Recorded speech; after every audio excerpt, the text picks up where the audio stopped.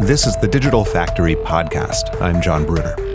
We've talked a handful of times around here about whether the manufacturing sector is really that accessible to startups. If you've got some new technology and a young company that's managing it, is it really possible to sell it to big mainstream industrial companies? Those companies tend to be a little risk averse. They have incredibly expensive capital equipment with long replacement cycles, and all of that adds up to a pretty punishing sales process. There have been a few waves of interest in startups that address manufacturing, especially in the early 2010s, which was around the time that consumer 3D printing was hitting the market. There were some big acquisitions, like when Amazon bought Kiva in 2012 for more than $700 million. And in 2013 and 2014, when Andy Rubin's Replicant group at Google was buying robotics companies like Boston Dynamics. That one went for about $500 million. There was a lot of excitement around a handful of things. One was the increase in processing power that was becoming available both locally on embedded systems and in the cloud, accessible through broadband internet connections. There was also the emergence of inexpensive hardware components, especially sensors and actuators that you might find in mobile phones or other consumer devices, and that had become a lot less expensive. And of course, there was the emergence of China as a really accessible manufacturing ecosystem, where you could go with an idea and get something made quickly and inexpensively. A lot of startups that set out to address manufacturing in that era didn't work out, and they often pointed as causes to the factors that I mentioned earlier, that the big industrial companies that represent a lot of that market are difficult to sell to. Now I think there's a renewed interest in manufacturing as an area that startups can address. And there's a new generation of technology companies that's a bit more fully grounded in the culture and practices of manufacturing. On today's episode, we have a conversation with a VC who's invested in a handful of these newer generation manufacturing startups. Before we get into that discussion, I'd like to remind you that the Digital Factory Conference is coming on May 7 in Boston. It's hosted by Jeff Immelt, and speakers include the CEO of Spirit Aerosystems, as well as the CEO of Align Technology, and the CIO of FedEx, the CTO of GE, the CIO of Baker Hughes, and the founders of both Formlabs and Desktop Metal. To register, visit thedigitalfactory.com and use the code podcast for a discount. The Digital Factory is a production of Formlabs, which makes powerful, reliable, and flexible 3D printers that scale from desktop prototyping into full production. You can learn more about Formlabs at formlabs.com. My guest today is Dayna Grayson. She's a partner at NEA, where she's led investments in a handful of really interesting manufacturing startups, including, of course, Formlabs, as well as Desktop Metal, Onshape, Tulip, and Upskill. Dayna, it's great to have you on the program. It's great to be here. Thanks, John. So tell me about what got you interested in this field. What did you see changing about manufacturing and about the technology that goes into it that made you feel that now is the right time to take these positions? Sure. And if you'll bear with me for a minute, I'll kind of explain, because it was a meandering road. We'd like to think as venture capitalists that we have this crystal ball that tells us how things are going to play out decades from now. But in actuality, we kind of follow it step change at a time. But generally, I have an overarching thesis that there are periods of development of new core technologies, and then there are periods of implementation of these new core technologies. And there's, in fact, a book called AI Superpowers that talks about this very change from development to implementation for things such as AI. And that's what led me to the changes in industrial. Overarchingly, manufacturing is part of the industrial space. I saw that there are ways that large industrial companies can change the way they're doing manufacturing through the use of big data, through the use of AI and machine learning. But how exactly that would be implemented is still, largely to be seen today. And so I first invested in a company called Onshape, which is a CAD design tool. It's not only a CAD design tool, but it's a large development platform for the design world. And I saw how the use of data was really core to any design platform. And it got me thinking, after we invested in Onshape, like how the use of big data will actually transform all of manufacturing. We've seen companies like Uptake, which we're already also invested in, kind of ingest data from many different sensors, many different inputs, and we're still, it's still yet to be seen exactly how that's going to change the manufacturing landscape. But I think we're entering now a period of implementation of these new technologies, AI in particular, in the manufacturing world. The other big trend that I've noticed in the manufacturing space, or here we go talking about additive manufacturing specifically with Form Labs and Desktop Metal, is the miniaturization and the commoditization of these technologies. So, you take the development and the implementation phases, which I've just talked about, and you couple it with a form of Moore's law in the manufacturing world, the really shrinking of these tools and technologies and how they can be applied. And suddenly you've got, a 3D printing machine that used to be the size of a half a room, and you've taken it now to something that can be on your desktop. In the case of Form Labs, that's a $3,000 printer compared to a couple $100,000 printer. And the same thing in the case of Desktop Metal, a printer for metals, but a different scale. Same sort of miniaturization happening. And finally, the other trend that's happening in the manufacturing space is the change in business models.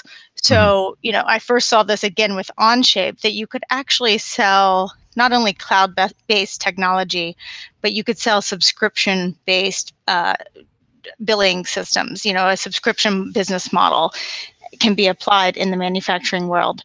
That's had huge implications, as you've seen in the software world. SaaS in particular, SaaS changed enterprise software forever. Back in the early 2000s with the advent of Salesforce, they were the ones that really first declared software was dead. And I think that same sort of land and expand model can be applied in manufacturing, and we're just starting to see the beginning of that. So we're in very, very early innings, but for the first time ever, and this is what I think, by the way, it's really cool about your Digital Factory conference, the first time ever, some of the buyers of these new technologies can be process engineers, can be plant managers, where they're buying new technology for budgets that fit into their disposable budgets every year for $5,000, $10,000. And they can try these things on the manufacturing line. They can try these in many different factories. They can see how they work. And then they can hopefully expand the technologies throughout the organization. That's really the same model that we saw happen with SaaS-based software. You get in with just a marketing manager, let's say, or a salesperson, who starts using Salesforce back in 2003, and then it slowly takes over an organization. That is a huge change in the manufacturing world. It's, like I said, still to happen, but we're seeing the beginnings of that. And as investors, as venture capitalists, those changes are what we really pay attention to. So the change in a potential business model, the change in core technology going into a new implementation phase. It's ready for that. AI in particular, making sense of the big data that we've had at our fingertips for a decade now. And then thirdly, the miniaturization of the technology and the commoditization of it. Those three factors really open up a whole new change in manufacturing that I think we're, just at the beginning of, say, a 40-year period of change in the industrial world.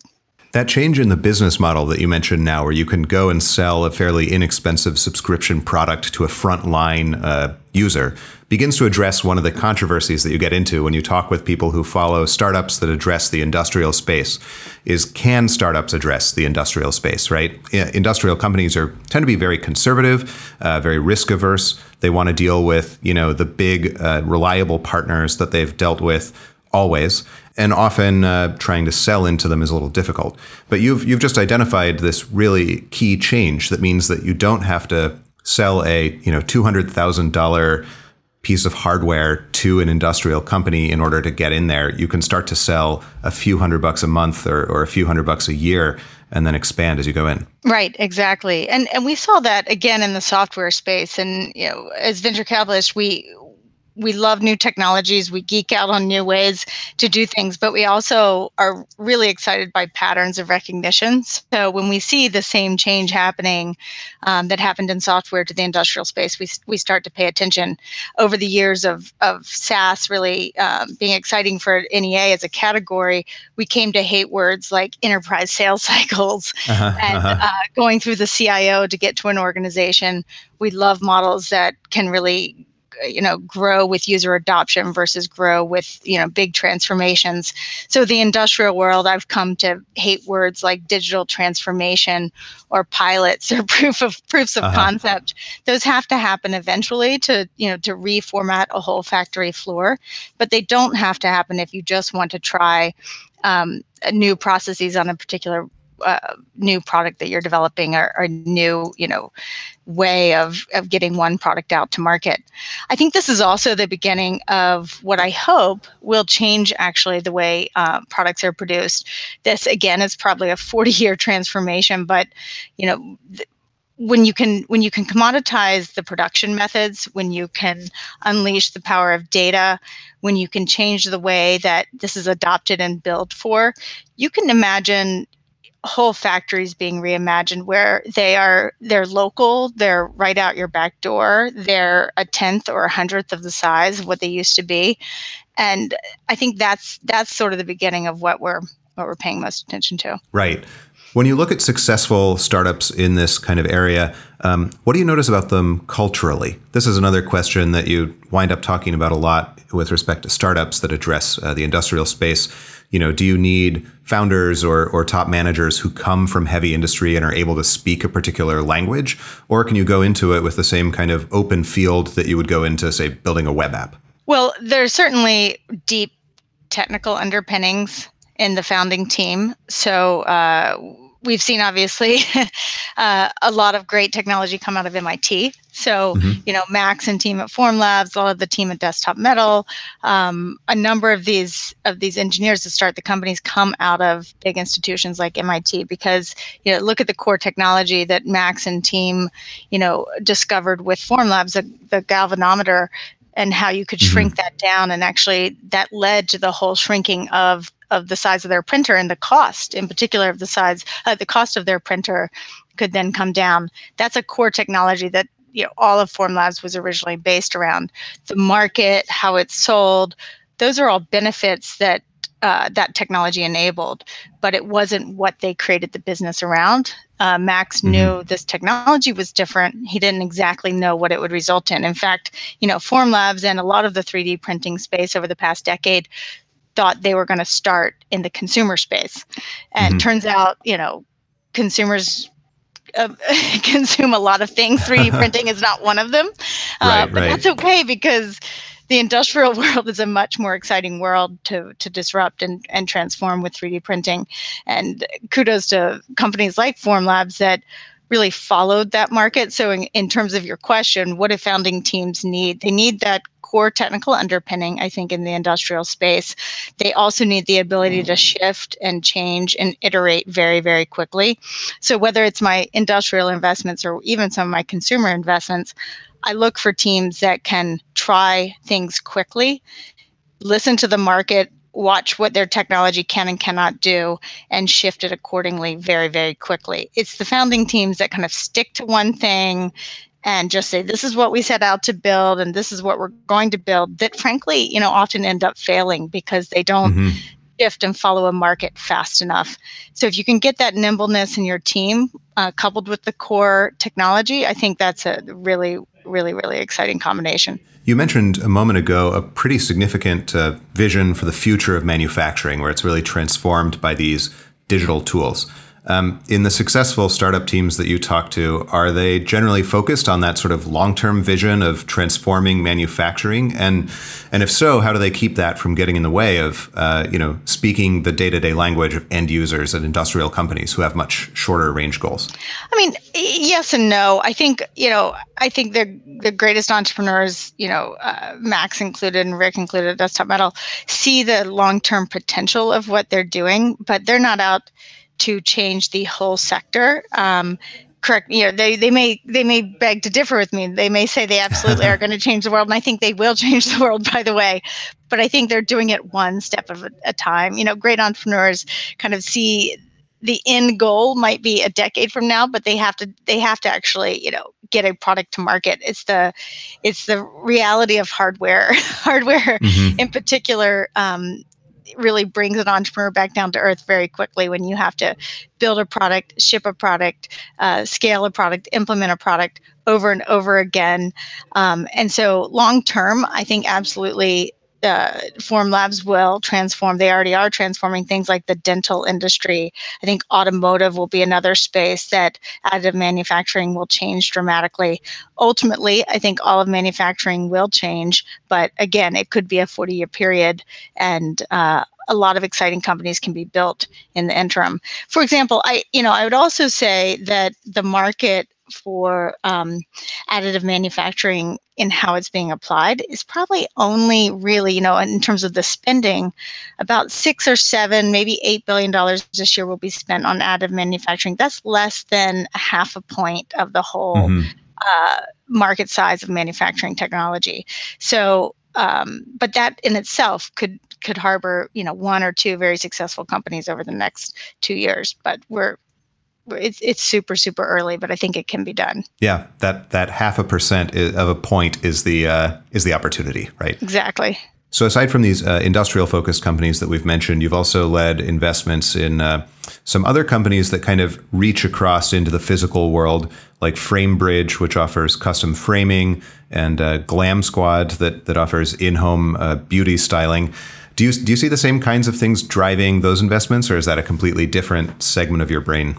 Well, I do think both of those companies, especially FrameBridge, which does a large amount of manufacturing themselves, so there is a lot of overlap between what I see in the industrial or the manufacturing space and what FrameBridge is doing. They are a vertically integrated consumer company. So the overlap between some of my industrial investments and my consumer investments is that everything I invest in, I try to really see what is the end use application of this technology. I don't like to get too far away from the end user, whether it's an enterprise user on the automotive shop floor or a consumer, purchasing frames. In the case of FrameBridge, I like to see how this will have immediate value to how it's applied. And that's sort of, it's sort of obvious, but at the same time, there's another whole investing strategy that we sometimes partake in at NEA that's really down at the infrastructure level of new technologies, or the AI level that we talked about before, about how these new technologies are being developed. And that's very, very interesting and can be very valuable as well. But it's just more of a personal style thing that I like to see. I'm a product person really by background. So I obsess about how these products are actually being developed and designed, and how quickly they can be appreciated in the marketplace. And that's why I kind of stick to the industrial hardware space and the consumer space. Speaking of your background as a product person, you're an engineer by training, and you transitioned into VC. I'm curious about what sort of motivated that transition, and how you take the perspective that you developed as an engineer and bring it into your work as an investor. Sure. I think venture capital versus other financial investing careers that are, maybe private equity, certainly hedge funds in the public markets. Venture capital is really, by my definition, of partnership with entrepreneurs. And in order to truly partner with entrepreneurs, there's a few things you need. You need patience, you need understanding, you need empathy of what it actually takes in and day out to create new products. And for me, having come from the product side, or for anyone that's been on the product or the operational or the engineering side, I think it gives you a whole new appreciation of how hard it is to actually develop groundbreaking technologies that nobody has literally ever done before. It's not just about creating a vision, creating a whiteboard, developing it and releasing a product. There are, many more circuitous routes of day in and day out of failures, frankly. Failures based on the technology, failures based on hiring, failures based on timelines, and having that understanding from, really having developed products before, I think gives you a whole another level of insight into what it takes to build companies. It's not uncommon to see people that have operational backgrounds go into venture capital. There are many other ways into venture capital too. And frankly, there's no pattern of success. Some people are great journalists and then they come over into the venture capital side. But for me, it gave me a whole nother set of understanding and also an ability to recognize great technologists that can do things in an unbelievable amount of time. Now that you've kind of moved over and you find yourself giving advice back to other people who are kind of engineers building products and building companies, what's the most common advice that you find yourself giving to the CEOs you back? I listen hard, first of all. I don't just give advice. I think every situation is very different. Every product is different. Everything that they're setting out to change is unique. Otherwise, it wouldn't be worth doing for them or for me. Mm-hmm. I think the most common set of advice that I give to anyone is just to listen to your market and to act quickly. So they are the experts, the entrepreneurs that I work with, they're the experts on their market. They're closer to it day in and day out. There's no body of research. There are no analyst reports. There are no things that are going to guide what they're doing. They just have to listen hard to the market and listen hard to their own technology teams about what is possible to bring to market. So the only ability that they really have to surpass incumbents and competitors in the market is speed. They have to listen hard and change quickly if things aren't working, or change quickly if things, frankly, are working, and follow that change. So my advice to them is always just to listen and act quickly based on what you're seeing. And in the industrial segment that we're talking about, once again, that's the salient thing, right? Where you're surrounded by older companies that are perhaps a little bit more risk averse, a little bit harder to turn quickly. That's an immense advantage. Right, exactly. And it's hard to do. It's harder to do in the industrial space than in other software-driven spaces because you're actually dealing with real hardware. I've also seen, I think one of the pitfalls of industrial entrepreneurs is that they get obsessed. They could get over obsessed with a technology and saying, robotics, for example, this robot could change the factory floor. It could change the factory floor, taking a hypothetical example, but that all depends on what is the daily sort of benefit that you provide to the factory floor. And so if you're too far away from the customer, the end user, you can go down a pig path, if you'll call it that, of technology for technology's sake in the industrial world very easily, because these technologies are so hard to develop. They do take a long time, but if they don't provide immediate benefit, they'll never be adopted. And so that's something I look for in the industrial spaces. Are the entrepreneurs really understanding how quickly these things can be adopted, or is it really technology for technology's sake?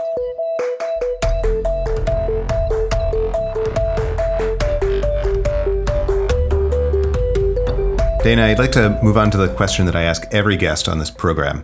What is your favorite tool? My favorite tool is actually a device that one of my partners here was a founding creator of, and that is something called the Corvin. It's the wine opener, and where you can actually, insert the needle through the cork and get to the wine. I hesitate to use this example because it's related to wine and alcohol. I have other favorite things outside of those two categories.